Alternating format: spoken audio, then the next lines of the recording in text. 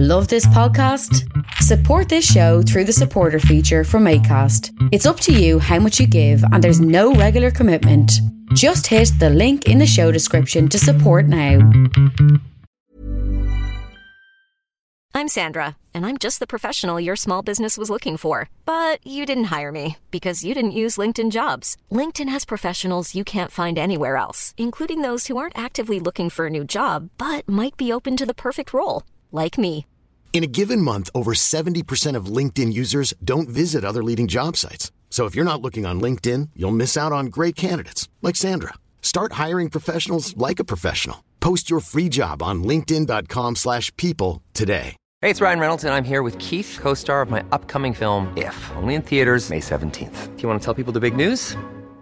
All right, I'll do it. Sign up now and you'll get unlimited for $15 a month and 6 months of Paramount Plus Essential Plan on us. MintMobile.com/switch. Upfront payment of $45 equivalent to $15 per month. Unlimited over 40 gigabytes per month. Face lower speeds. Videos at 480p. Active Mint customers by 531.24 get 6 months of Paramount Plus Essential Plan. Auto renews after 6 months. Offer ends May 31st, 2024. Separate Paramount Plus registration required. Terms and conditions apply if rated PG.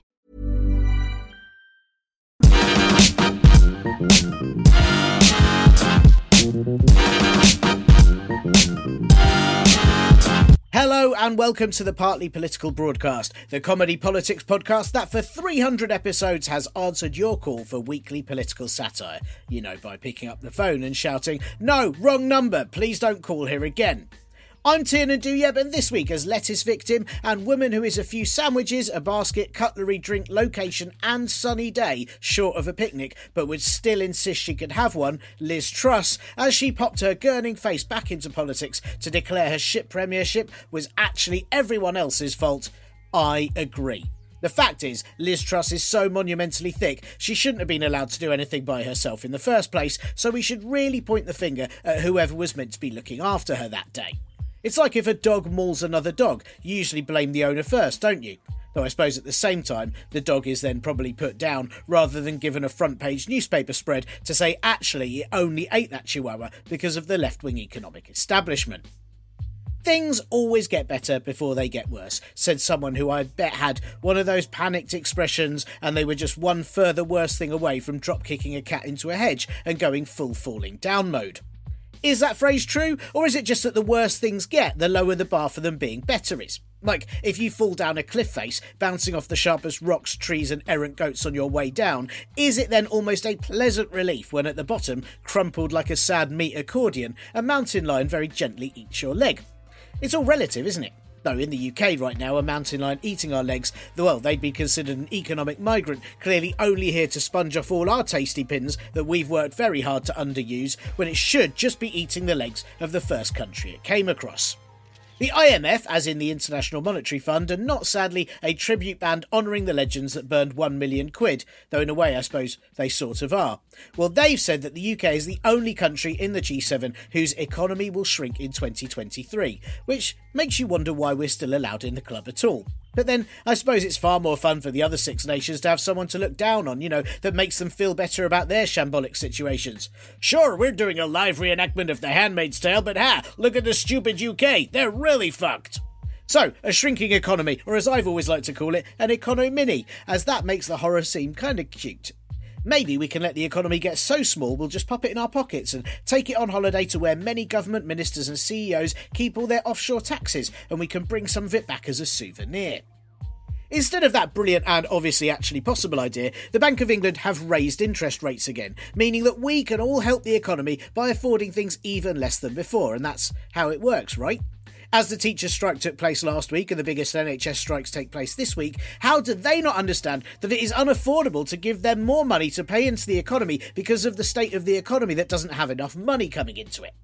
One person who definitely understands how to fix things is Liz Truss, who we might remember during her 5 minutes in office wasn't allowed to give her plans a proper go. And if we'd just given her another attempt after she completely bollocksed everything even more than it already was, then she'd have shown us that by cutting taxes for the very richest people so that they pay less into the economy that needs money paying into it would be thriving from not having even more money paid into it. But as we all know, if you remember when she and her then-Chancellor, quasi-inspiration for the Among Us characters Kwarteng, was giving their pals a heads up to earn money by shorting the pound and then manipulating things to make them all even richer, they were endlessly thwarted by the left-wing economic establishment. Well, that's what Truss says, and she's right, because I can't imagine anyone more left-wing than the IMF, the Bank of England, or all those bond traders who, whenever you look at them, they're just flinging money to the masses for a more equal society. It is disgusting, really, how they keep putting money into hedge funds, so there can be more hedges everywhere and help deal with pollution, and then they put all that money in stocks, which I guess provides soup for homeless shelters. Oh, it's disgusting. Next thing you know, they'll be all woke and putting their money into Caribbean islands just to increase jobs there for retired accountants who would otherwise be out of work. That's how it works, yeah? It should be noted that Truss and Kwarteng's time as the shortest-serving idiots, or longest self-serving idiots at number 10 and 11, isn't the reason that we're the last ones to get picked on the G7, as that's now down to the financial policies of Chancellor and eyes like piss holes in the snow, Jeremy Hunt. But it still takes some guts, and by guts I mean she's using her shit for brains, for Liz Truss to decide now is the time to insist that actually it's not her fault she was so awful. And it's not really. It's the fault of the handful of people who ever decided she should be Prime Minister in the first place, or Foreign Secretary before that, or anywhere near politics at all, when to really utilise her skills, she should have always been employed as someone who checks, I don't know, if food is poisoned, or as a crash test dummy. It's 55 Tufton Street, the supervillain HQ, full of all the best-funded worst opinions, and if they're sending Truss back out to wobble her head, it means they either genuinely think she's got a chance at the top spot again, which is slightly bonkers, but I suppose not that bonkers when it only seems that 6 people ever can vote for who the leader of the country actually is anymore, or it's because they want to distract us from how the Prime Minister, and what if Chuck from the Angry Birds was clinically dead, Rishi Sunak, is leading us on a path to becoming a pirate stronghold. Just with a lot less acceptance for people with disabilities. Look, our economy is shrinking worst in the G7, everyone's on strike and no one can afford to do anything. But can you remember when Liz Truss was there and she kept talking about how you can grow a pie? I mean, it's not that bad anymore, right? Business Secretary and image on a contrast test that you're told you should barely be able to see, Grant Shapps, was wheeled out to say that Truss did not have the right approach to taxation, which are big words from someone who's in the government, while Shell record $40 billion in profits due to a lack of windfall tax or energy cap. That is Shell, who are so called because if you hold one of their petrol pumps up to your ears, you can hear the sea dying. And that is, of course, as we all know, due to the war in Ukraine, which gave Shell the inspiration and excuse for energy companies to charge loads more so they could live their best corporate planet-destroying lives. They do say creativity emerges from the darkest of times, and it must have been quite the bright spark that went right out of the box and thought, wow, that Russia invasion gives me a great idea about how we can make things worse for people in the UK too. At least so, Shell are only being funded by ripping people off, rather than, funded by union bosses, not like the Labour Party, who was pointed out by Trade Minister and someone face-swapped Jay from the Inbetweeners with a decaying corpse, Greg Hands, who took to Twitter to say the opposition are still being backed by union money. Well done, Gregory Hansy. It is good for you to point out a real cowboy scam. I mean, when Russian oligarchs and oil companies back the Conservatives, they get heaps in return, proper value for money. And yet, what exactly are Labour giving back to the unions? It is a total scam. And those democratically elected demagogues of union bosses who aren't bosses because they're elected. So, sorry, union barons. No, wait, they're not given a peerage for brown envelope deals. Union bastards, yeah. Well, they should really save the cash and use it somewhere it might actually be worth it for them. The government are dealing with the unions in their own special ineffective way, though, and voted through the anti-strike legislation in Parliament last week, which is a totally normal thing for a democracy to do. There is little that says freedom of speech, quite like telling workers that they aren't allowed a voice at all. The legislation means public sector workers will have to provide minimum service levels, or as it's known for government ministers, more effort than usual. The government aren't even attending negotiations with unions, so they should at least also have to provide minimum service levels and send, I don't know, one civil servant along, if only so they can get a breather from being bullied by the Justice Secretary and vulture-cursed into a human Dominic Raab. 2 birds, 1 stone. Negotiations would get back on and someone would dodge having a pret lobbed at their face again. See, it's not hard, is it? Perhaps Greg Hands was just jealous of Labour having funding when donations to the Conservatives have dropped by 40%. Maybe he was just pointing it out hoping for some inspo as to where his party could now go begging for cash. It's not looking great for the Conservatives and in particular Rishi Sunak right now, as much as it can not look great for someone who'll never have to worry about ever having money ever again. His approval ratings are lower than the scores for empathy, warmth and presentation skills on his top trump card, with even talk that the 1922 committee are thinking of changing rules so a new contender to the Lion Throne can step up if the local elections go wrong. Yes, another leadership contest. That is what we all need as a country. What happens when the Tories have given everyone in their party a go? Is that when we all get to enter too, or do they just kind of start all over again? I guess there's every chance we're now on a constant rotation system of Sunak, Truss or Pillsbury dough twat Boris Johnson, who's also been popping up to do interviews with his top bootlicker and public safety warning against eating packs of silica gel, Nadine Dorries. During the interview on Talk TV, a station that appears to only be in place to give opportunities for anyone without any discernible skills to give presenting a go, Johnson told Dorries, or Nads as he kept appropriately calling her on account of her being bollocks 24/7, that he is learning to paint cows in his spare time. Of course he is. Of course he likes cows. They're just another thing he can milk dry without ever having to give anything back. The government spending watchdog are investigating why £2,200,000 of public money is being spent on Johnson's legal defence for the Partygate inquiry. Good, they should be. I think at the very least, if we're paying for it, we should be allowed to choose who defends him and insist his entire legal team are composed of all the women he got pregnant and then ignored. So, Sunak is trying very hard to boost his profile, meaning, as ever, he's full of original ideas. So he's gone for making the benefit system even crueler and threatening to leave the European Court of Human Rights unless they let the government be even nastier to refugees. Do you know what's really holding back our economy? That's right, human rights and the Good Friday Agreement, and by leaving the ECHR, we will be booming as part of the slave trade and whatever you get out of a civil war. Probably more profits for Shell or something. I'm sure Sunak will have the public right back on side when he tells them that the main thing that will help with hospital waiting lists, high heating bills and the economy is you having an even worse life and everyone pretending Northern Ireland doesn't exist. Perhaps the key is for striking workers and indeed everyone else to operate now with conservative tactics. Hey, we all need more money due to the war in Ukraine and the only thing stopping us is the left-wing, right-wing government. I think you'll find we would all be Prime Minister and billionaires if it wasn't everyone else's fault that we're not, and we're going to remove the cap on our own pay due to increased demand. I mean, it's worth a try, right? And lastly, Labour MP and shower accessory Kim Johnson was penalised by her party and forced to apologise after referring to the current Israeli government as fascist when asking a question about them at PMQs. This is the very right-wing coalition headed up by returning Prime Minister and silly putty face Benjamin Netanyahu, who's currently still on trial for bribery and corruption charges, which are always the qualities that you might look for in a leader. His government has now been called a fascist by various Israeli officials, the UN Special Rapporteur, thousands of protesting Israelis, and in fact the new finance minister who says that's what he calls himself. But, I understand why Kim Johnson wasn't allowed to say it in Parliament, because I guess if Labour are against allowing self-IDing, it has to stick across the board, right?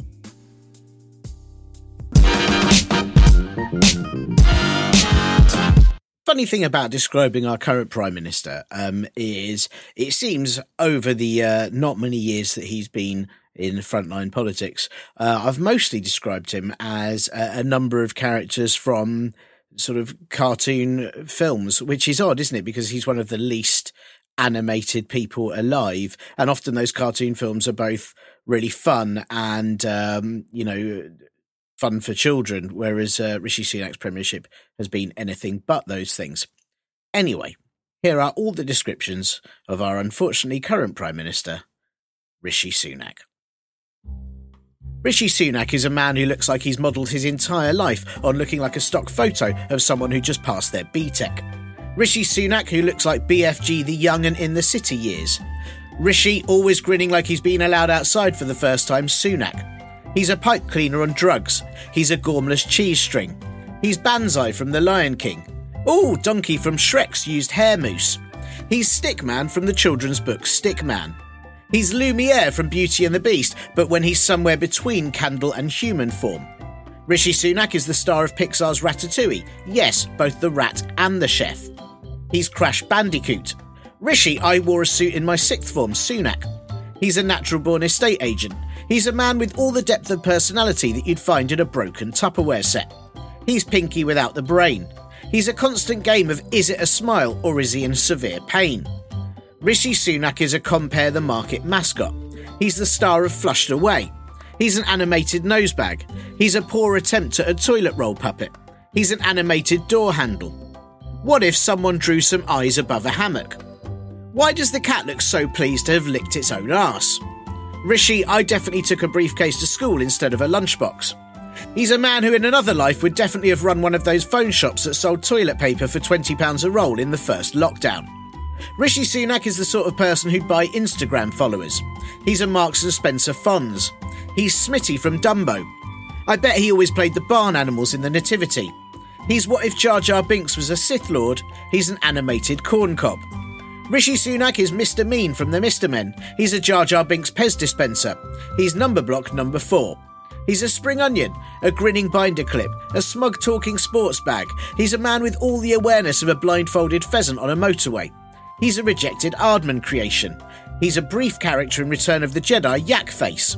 He's the world's most dull amphora vase.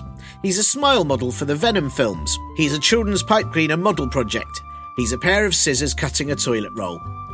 Rishi Sunak is not Yeti. I don't know what that means. What is that one? Why did I put that?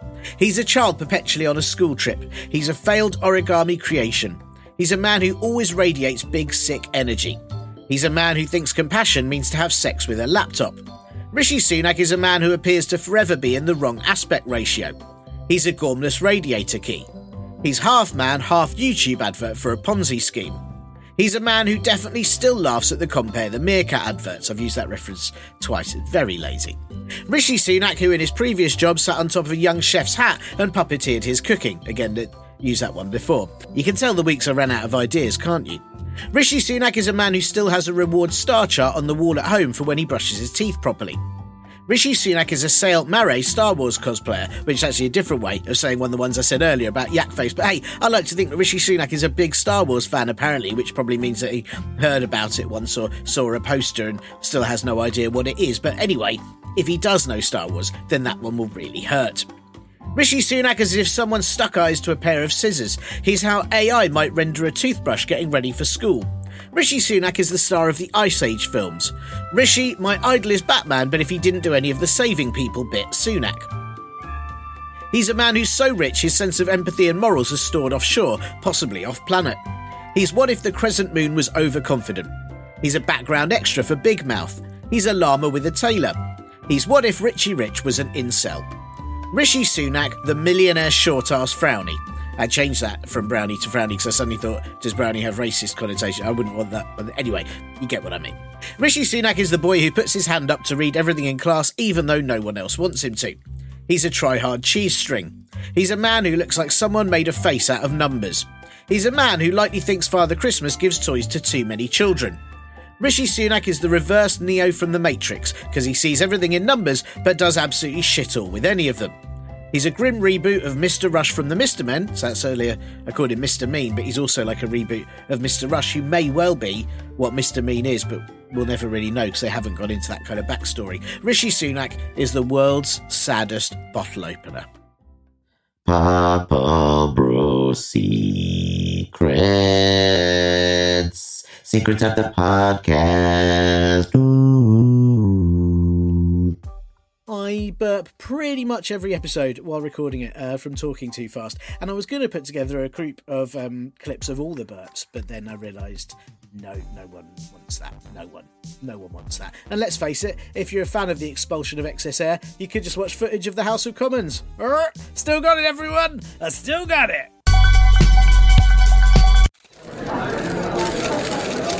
Oh, well, that's it, everybody. I know you're devastated to hear it's all over, especially when an overwhelming majority of the public voted for this podcast to happen. Of course, the left-wing media, the left-wing economic system, the left-wing right-wingers, football players who play on the left wing, the left-wing left-wings of birds, people who stand on the left side of escalators, road signs that say look left, and those meddling kids that stop me getting away with it will all tell you such a vote never happened, and I did this podcast of my own accord. But that is the sort of drivel we have come to expect from those who actually check facts.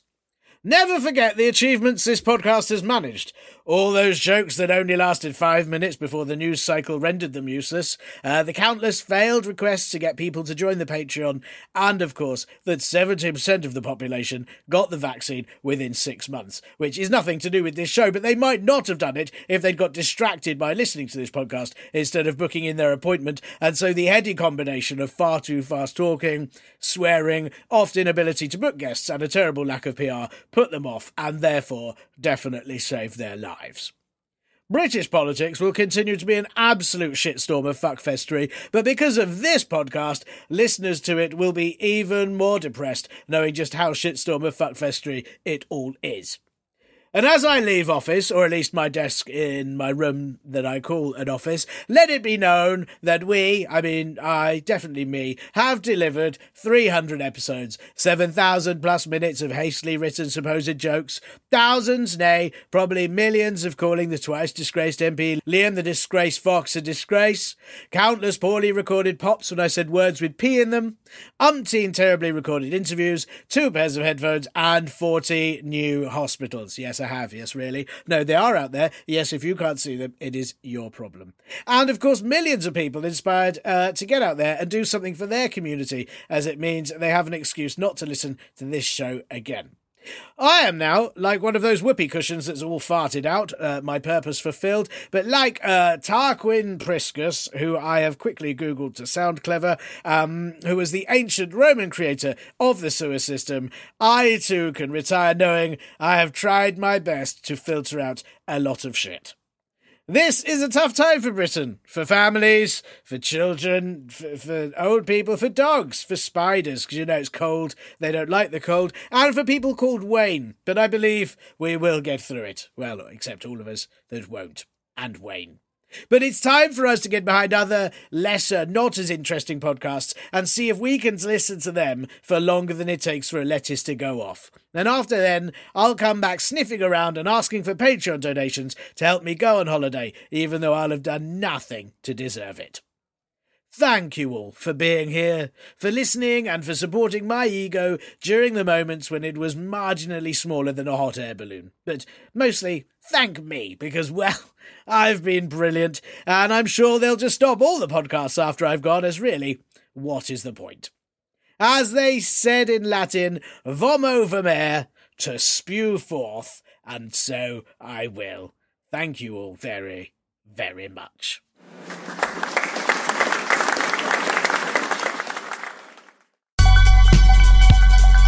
And now for a statement from my agent. My client is stupid. I need another one to get me money. Right now. Podcasts are a waste of time. My new client is going to be Strawberry Queen. And I want to go to bed later. Yeah, so anyway, I'm looking for a new agent if you know of anyone good. Papa Bro Secrets. Secrets of the podcast. Ooh. I have never finished the books of anyone I interviewed, not even the ones I really enjoyed. One of them I only read the chapter titles for, and the guest thanked me for having read it all, and still feel guilty. Ish, sort of, not much. Hey, Dave. Yeah, Randy? Since we founded Bombas, we've always said our socks, underwear, and T-shirts are super soft. Any new ideas? Maybe sublimely soft. Or disgustingly cozy. Wait, what? I got it. Bombas. Absurdly comfortable essentials for yourself and for those facing homelessness. Because one purchased equals one donated. Wow, did we just write an ad? Yes. Bombas. Big comfort for everyone. Go to bombas.com/ACAST and use code ACAST for 20% off your first purchase. Hey, it's Ryan Reynolds, and I'm here with Keith, co-star of my upcoming film, If, only in theaters May 17th. Do you want to tell people the big news?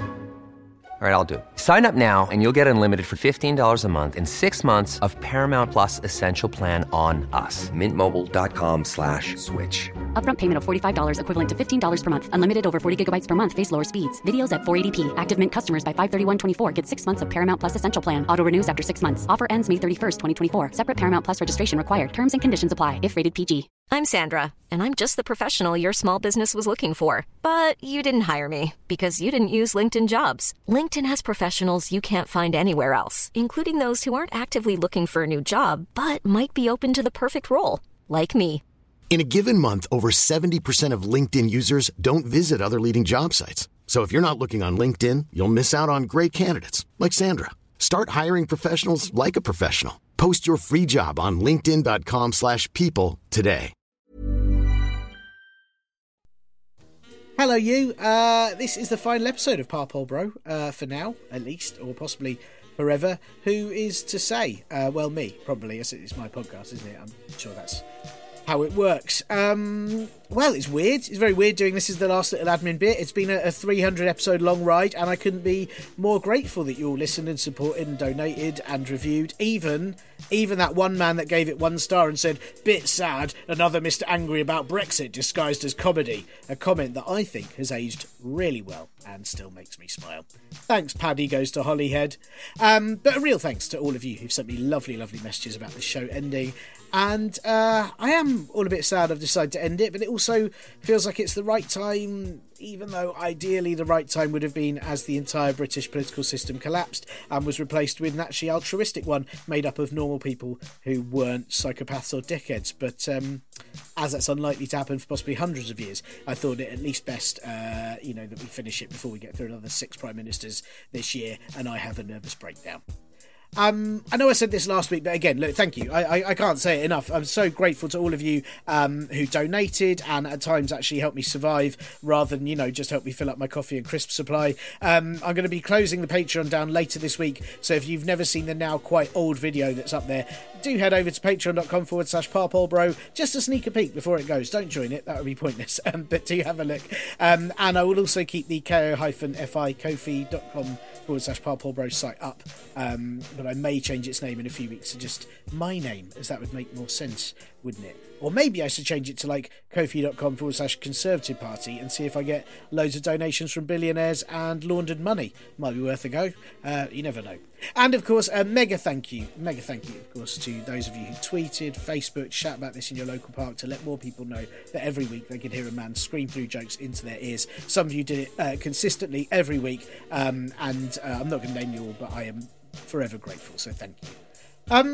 This has mostly been a one-horse show because living in a flat we can't have several horses and I don't get expenses to heat mine with. It's mostly all been me. 300 odd episodes of writing, researching, sometimes quite badly, editing and trying to let anyone know it exists. But I've also been very, very greatly helped. Firstly, by my brother Corin, aka The Last Skeptic, whose beats he's allowed me to steal for years. And if you've enjoyed any of the music on this podcast, there is a 99.9% chance it's his. So do check out his tunes and stream them if you can. His stuff is everywhere, and he's currently doing the beats for all of Rihanna's Fenty adverts that are on social media. So do go and support him too. Huge thank you as well to Kat Day, who has tirelessly typed up the linear liner notes for every episode since the early ones, meaning that up at partlypoliticalbroadcast.co.uk you can find all the recommendations that guests have made in the interviews, and I think it's ended up being a pretty good resource. That I feel very proud of it, and I'm so very grateful to Kat for taking time out of her own life to do that every week. She didn't need to, and it's been wonderful that she has. So as well as reading also my panic DMs about not having guests or whatever else I've bugged her with or her opinions on over the years, Kat is on Twitter at Chronicle Flask and also contributes to the brilliant and spooky Pseudopod. I've mispronounced that on purpose. Pseudopod. I've got a problem with the word pseudo. I keep thinking it's Pseudo. Pseudo. Anyway, Pseudopod. Do go and support and listen to that too. And all the art for this podcast obviously was done by my pal and now very sadly gone Mushy Bees, aka Katie Coxall, who passed away in May of 2021 because cancer is a piece of shit, and she is still very, very much missed. But I've just that artwork was so perfect, which made it for me. I've never even thought about updating it in all the years of doing this podcast because it just works so well. Also, I feel I should probably thank my other half, who is, I won't say her name, Elle, or at Pro Wrestling. She is on everywhere, and she started a new Substack. She has often been subjected to me reading the monologues to her before recording them, just to check that they're not too awful and that there are actually jokes in there. So thanks to her for the patience and having to deal with several private stand-up performances that she probably didn't want. And of course, thanks to everyone who let me interview them about their cause, expertise, knowledge and opinion, despite the fact I am not some big news outlet. I'm just a very silly, beardy man. I feel I've selfishly learned an absolute ton from those chats, even if sometimes it was just more stuff to be even more miserable about. But I mean, you know, it's one of those things. I know I put this out for all you to listen to, but I mostly feel very lucky that I just interviewed people I was really interested in talking to, all except one. There's still one that I think about that, God, I wish that hadn't happened. But hey, it's all right. Everyone else was fantastic. Is that it? It might be it. Do you know all the transcripts of all my bits are online, right? With spelling errors and everything. If you ever want to see the scripts of these shows, not the interviews, one day I might do that. But currently all my bits are at partlypoliticalbroadcast.co.uk. If you just check on any of the podcast episodes and want to remember how badly written some of it was, don't look at the first 70 episodes. They are terrible. I've also got my own mailing list, which you can find at my website, tiernan.dm.co.uk. And I forget to send it out much, but I do when stuff is happening. So I'll definitely be popping on there, whatever I end up doing next, if you'd like to keep up with that. And look, remember to support the arts, brush your teeth for 2 minutes and turn the lights out before you go. And, you know, don't be a dickhead, don't vote Tory, and give me a shout when you know the time and place the revolution will start. Well, unless it's raining, obviously. Now, have a bit of this before you pop off. The leader of the opposition, one of the most boring men alive. And as you'll hear in all my many, many descriptions of Keir Starmer, they are quite unimaginative, which I suppose suits him, really, and the ways he is. I've decided to put all these descriptions of Keir Starmer to, some of the most boring background noises I could think of to really kind of emulate him. Here are all the partly political broadcast descriptions of the Labour leader, Keir Starmer. Keir Starmer is a sad Max Headroom. He's the only man to survive being bitten by a radioactive hush puppy. He's the first uninteresting default character on most PlayStation shoot-'em-ups. He's a bad computer drawing of Gordon Ramsay. He's a grown-up Flat Stanley. Keir Starmer is what if they redesigned Gordon Ramsay using a ruler. He's a face drawn on a car spoiler. He's a stylised webtoon. He's a Minecraft creation. He's a Jenga block with a face. Keir Starmer is what if the Shape of Water found hair gel. He's a smart cheese string, which is sort of one that I sort of used for Rishi Sunak. So again, I mean, a lot of politicians look like cheese strings. That's not, I can't really do anything about that, but maybe there's something in that. Keir Starmer is what if Beavis and Butthead had a kid. He's a cartoon train whistle. He's personified sinus problems. He's a wind-blasted celery stick. He's a blank canvas of a man. I mean, it's not really a description, just sort of not really imaginative, that one, is it? It's very obvious. He's a skiffle board. Keir Starmer is a knee pad. Keir Starmer is par air conditioning unit. He's a flesh lord buckethead. He's a tower fan, a Bose stand. He's a metal loo roll holder with a cover. He's what if someone shoved a hairdryer on full blast into a cockatoo's face. I mean, really, look that up. It's quite uncanny. Keir, actually my hair is the first wave, Starmer. He's the love child of spare plane parts and a rejected Eurovision singer. He's the personification of a reunion tour no one asked for. He's a sad paintbrush. Keir Starmer is a dad in a 90s CITV sitcom.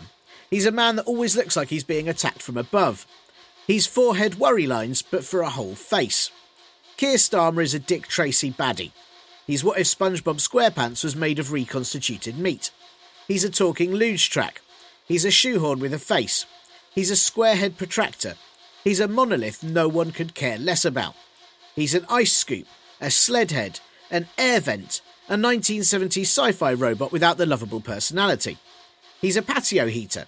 Keir Starmer is an unused Nespresso machine. Now, here, as we get into the next set, are a bunch of objects that I thought he looked like. I mean, Google any of them and you'll see the resemblance is uncanny. Keir Starmer is a canopy cooker hood extractor fan. He's a ventilation shaft. He's a Xerox Magnifax telecopier. He's a commercial upright stainless steel refrigerator single-door ventilated cooling Adexa SR600. Keir Starmer is a Dell Optiplex 990 PC Intel Core. He's a practical ASR33 teleprinter telex terminal. He's an AF70 automatic binding punching perforator machine. Keir Starmer is a Panasonic Laundroid, a Philips One Blade for face trimming, edging and shaving QP2520. He's a Motorola Dyna TAC 8000X. He's an English Electric Standard Model washing machine. He's a BT Commercial Pager 34D. Keir Starmer is an Acorn Archimedes 400-1 series. He's this functional telex machine. He's a Stirflow STF1 3-speed oscillating tower fan. He's an industrial storage locker unit. And now I get slightly more imaginative again. Keir Starmer is what if they made Metal Mickey without any character traits. He's a man with all the use of the text at the end of an instruction manual for a filofax. He's a sad fart into a strong gale. He's the sound of nothing. He's the embodiment of the feeling you get when you're asked to sign for someone else's package because they aren't in. Keir Starmer is the sound of an aircon that you only notice when someone points it out, and then it's really annoying. He's like if someone photoshopped a slapped cheek onto a hedgehog. He's got a plectrum for a face. He's what drying paint uses as an analogy for when something is dull. He's a man entirely composed of unnecessary packaging. He's what if someone put a mute on Beaker from the Muppets, which is really unfair to the Muppets, and I should really retract that one. Keir Starmer is an advert for Beckonaise. He's a man whose voice sounds like when there's a problem with a printer. He's the embodiment of the feeling you get when you realise you've put a piece of flat-pack furniture in the wrong way and you have to start all over again. Keir Starmer is a man with all the impact of a piss dribble on a forest fire. He's a man who creates all the public enthusiasm of a notice board outside a park. He's Hokusai woodblock print of the wave, but with an arse cheek wedged under it. He's a walking allergic reaction. Keir Starmer is Henry Hoover's unpopular cousin. He's that noise a car makes when it needs repairs, but personified. He's dry-brushed electrical cabinet. He's a man so boring the fact that he's alive questions theories about existence. Keir Starmer is a man who appears to be entirely pleated trousers. He's a man who looks like he's made of strawberry refresher bars pushed into a suit. He's a tiki torch that smells of corridors. He's a man who people turn the lights out on if he's still in the office when they leave. He's a man who definitely thinks spicy food is anything with black pepper on it. He's what if Wes Streeting had liver mortis. He's the physical embodiment of bumping into your least favourite person at work in the supermarket and they insist on talking to you. Keir Starmer is like if someone put their face through the hole in a massage table and it got stuck and they just had to wear it forever. He's the artist's impression of the silence you get when on hold and they haven't bothered playing any music. Keir Starmer is the man who tells his children that neither naughty or nice are correct and maybe they should just sit still and hope Father Christmas doesn't notice them at all. He's the personification of that mild disappointment you feel when you know you've stepped in dog shit. Keir Starmer is SpongeBob SquareFace. He's a worried brick. Papa Bro Secrets. I still don't understand the economy. At all. People often say, Tiernan, in your 7 years of hosting and writing an almost weekly show, except when you couldn't be bothered, what have you learned? Well, actually, no one's asked me that because it's quite a contrived question, and I don't think anyone's that bothered. But as I've now just pretended someone has, here's a few nuggets of wisdom, rather than, chicken or poo types, that this show has given me over a lifetime of Mondays. That's a lifetime if you're only 7 years old. In which case, this podcast probably wasn't for you. Full of swears. Who was letting you listen to that? That is really awful. Anyway, I've tried to make this not sanctimonious, but it's probably still a bit sanctimonious. There are political solutions to most of the worst issues we have, even though some of them, like, for example, climate change, the solution means that we'll have to change a lot, not use cars, and very rich people not to be rich anymore. So obviously, not everyone's into that. But generally, it does seem more and more like the main obstacle to fixing the worst issues and living in any sort of reasonable place is just because the people making the decisions are the absolute fucking worst and don't want to improve anything except their already extensive bank accounts. When politicians say it's not that simple, it is, and it could be, and I've had loads of people on the show who've explained it and broken it down and made you realise how simple it is, but those politicians don't want it to be, and then they make it really complicated with absolutely shit policies, never answering any questions properly, refusing to acknowledge people's individual needs, and using a whole ton of language that no one else understands and often sounds wanky. If there was a written constitution that said you have to write every policy so that kids could understand it, I reckon half of political policy wouldn't exist, as they wouldn't want to write down nurses can't have any money because I need it to heat my horses. I used to joke that I'm a humanitarian, which means I only eat other people. But actually, I think it is what I am. And more I'm not even sure I believe in the ideas of left and right wing. I realise that sounds very highfalutin. And of course, there's definitely really awful right-wing lunatics out there and definitely left-wing and right-wing policy. But I mean, some of it's just basic human decency and care for other people on the planet. And by pretending that's a political stance, it just gives wankers an out to be inhumane and pretend you're weird for, I don't know, thinking kids should have food. And then even saying that makes me think, is that an awful kind of sanctimonious thing to think? Because dickheads say, oh, typical lefties wanting to make sure kids don't die. But it's not, is it? It's just not being an absolutely abhorrent human being. Political drama is absolute nonsense and rarely what the real issues and especially solutions are. But I think it's also kind of important to take note of just to help us see what kind of psychopaths are in charge at any one time. I mean, is Liz Truss's return remotely important? Well, no, not really. But knowing that the people who've driven all the big political decisions since 2010 keep backing a woman whose spirit animal is a headless chicken makes you know for sure they are terrible people and things are bad. It is time-consuming, but it's not difficult to look things up properly before you react to them or take them as given. The news is currently bullshit, most of it. There's obviously still some good bits and some very good journalists out there, but I think a majority of guests for this show all kept saying you should read across the news to get an idea of what the story is. And they mean obviously read across, but don't bother with the Mail or the Telegraph. Wank, isn't it? Or the Sun. Yeah, sort of across the news. Don't watch Talk TV. Anyway, what I'm saying is you have to kind of read across things to really understand what is happening. Alternatively, go outside, talk to actual humans, as most of them aren't as bonkers as social media and news vox pops will have you believe. And in fact, as we've learned from guests on the show, some of them aren't even real. And some of them are bonkers and real, but hey, look, it happens. Or you could just not talk to anyone ever and ignore all the news, and that will probably make you happiest, but, you know, it's tricky. It is impossible to remove an echo from a recording of someone if they didn't use headphones when you interviewed them. I did not record as many people living in secret underwater caves as it may have sounded. Academics are the worst at remembering to have headphones. I think it's good to hope for better. I hope I've sort of expressed that in this podcast, even though often the intros have been quite miserable and I've probably sounded quite miserable. I don't think any political party in the UK gives me any hope right now at all. None of them do. I don't think any of them are saying anything that remotely, it's not even, obviously appeals to me, but that I think will improve what needs to be improved or stand up for the people that need to be stood up for. But strikes, people's movements, as in campaigns, not their poos, and the general will and outlook that understands the need for change, that gives me hope, I think. Will it be enough? People have been enough in the past, and you look at countries that have changed through revolution. I don't know if it will happen here, but there are a whole lot of people doing good things, and I think what I've learned from this show is that it's very easy to be one of them, or if you have zero time in your life, it's very easy to support them. And if you have no funds, there are other ways to support them. They're just sharing their stuff, promoting what they do, or I don't know, thinking nicely about them before you go to bed.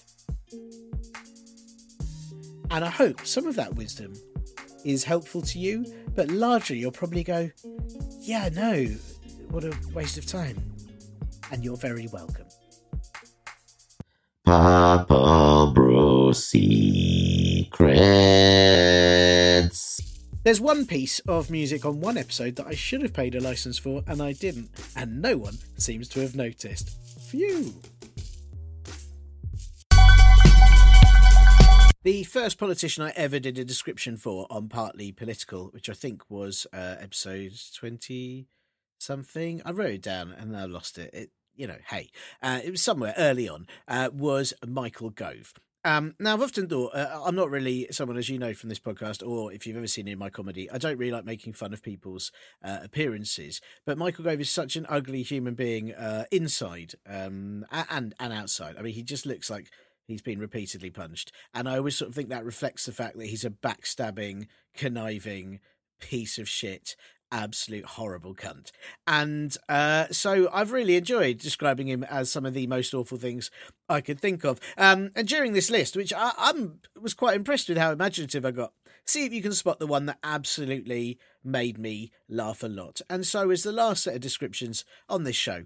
Here are every possible partly political broadcast term that I've ever written for Michael Gove. Michael Gove is a possessed ventriloquist dummy. He's a stunt double for Annabelle. He's what happens when grubs only half hatch. He's a living shrunken head. He's Jigsaw's stunt double. He's the worst creature in Jabba's palace. He's a bee-stung protruding colon. He's a balloon attached to a bin bag. Michael Gove is the only person whose image remains unchanged in a funfair hall of mirrors. He's a less friendly piranha. He's a wattle face. He's an acid-damaged Pez dispenser. That's about the 5th time Pez dispensers have come up in these descriptions. I can't help but think they played a pivotal role in my youth. Michael Gove is a flesh sponge. He's an entirely undeadly pufferfish. He's a blowtorch melted chupa chup. He's a face drawn on a bullhorn. Michael Gove is a bee-stung nipple. He's a flesh cauliflower. He's a pummeled elbow. He's what if Chucky from Rugrats was neglected as a child. Michael Gove is the puppet they take to school to warn kids about not speaking to strangers. He would make the best caretaker Prime Minister, but only because it looks like he's wearing a rubber mask and would run around upsetting kids. Michael, Larry the cat wouldn't stop hissing at him because animals can sense evil, Gove. He's a prosthetic anus. Michael Gove is the owner of a face made of giblets. He's a billy ham. He's a brutalised sea cucumber. He's the composite of a pomegranate, a melted sex toy, and every cast member of Grange Hill. Michael Gove is a bloated sea monkey. Michael, oh God, what's that in the back of the fridge, and how long has that been there? Gove. He's an upside-down fertiliser rodent, which I think is a reference to the Stranger Things, probably season 2, where there's all the rodents from the upside down that go all a bit mad. Anyway, Michael Gove is skin stretched over a Dairily Lunchables pack. He's a floor drag kebab. He's a Slitheen tribute act, one for the Doctor Who fans. He's an old dog's dinner for a face. Michael Gove is Annabelle, but hit by a truck. Bit of sort of elaboration on the earlier one there. Michael Gove is a sea urchin in glasses. He's a meat bagpipe. He looks like a bomb exploded at Madame Tussauds. He's a congealed cup of soup for a face. He's an artist's interpretation of what COVID-19 would look like if it were an arsehole. Michael Gove is a shoe scraping, a collapsed pudding. He's a man whose very own face was only created in an attempt to ward off spirits. Michael Gove is an accident involving a giant cyst and a treadmill. He's a deflated pig's bladder. He's a testicle ulcer. He's one of those ghost faces that you might see in a doctored photo that will haunt your mind forever. He's medical waste in a suit. Michael Gove is porridge that you've eaten but then spat back out into the bowl. Michael Gove is the inspiration for the 2004 horror film Creep. He's a human pothole.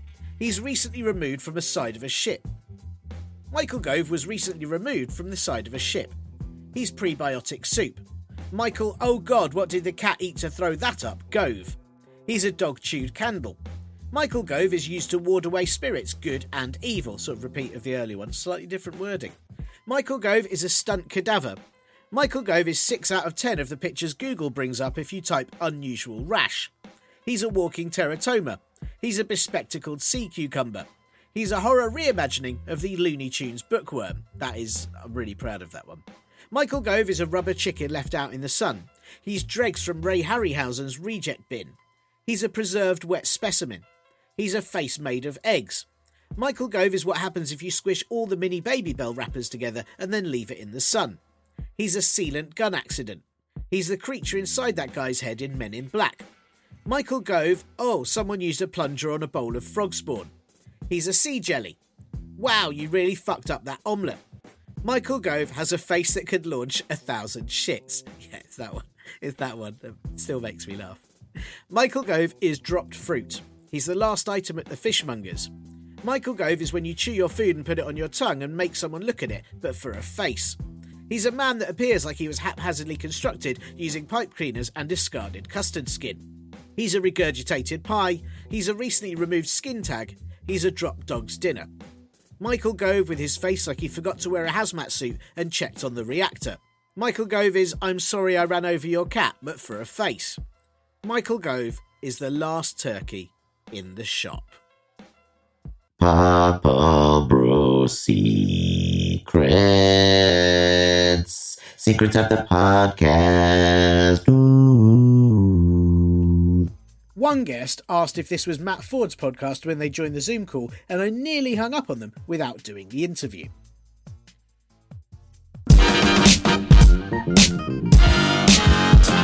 And that is it. You know, all of it.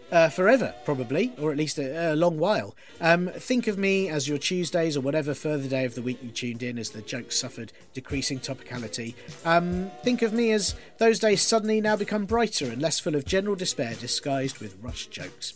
Me? Well, I'll be around, you know, so do say hey. No, actually don't, that would creep me out and it would mean you knew where I lived. But until I pop up again, or this podcast does, or both, or neither, then all the big love and thanks again to Cat Day, my bro in the real life, the last skeptic, the late great and much missed Mushy Bees, and a sort of, well, I suppose I have to, thanks to Acast. This won't be back next week, but there's every chance by then Liz Truss will announce she's going to be Prime Minister again, as the only thing that's stopping her is the left-wing Conservative Party as she storms into number 10 in a tank. Bye! This week's podcast was sponsored by no one, because fuck capitalism. Well, except trainers. I really love trainers. But you know, like, in an ethical way. It's hard, isn't it? Hard. Been a bloody pleasure. Mwah. I tell the DJs what to play, you see? Play back that tape for me,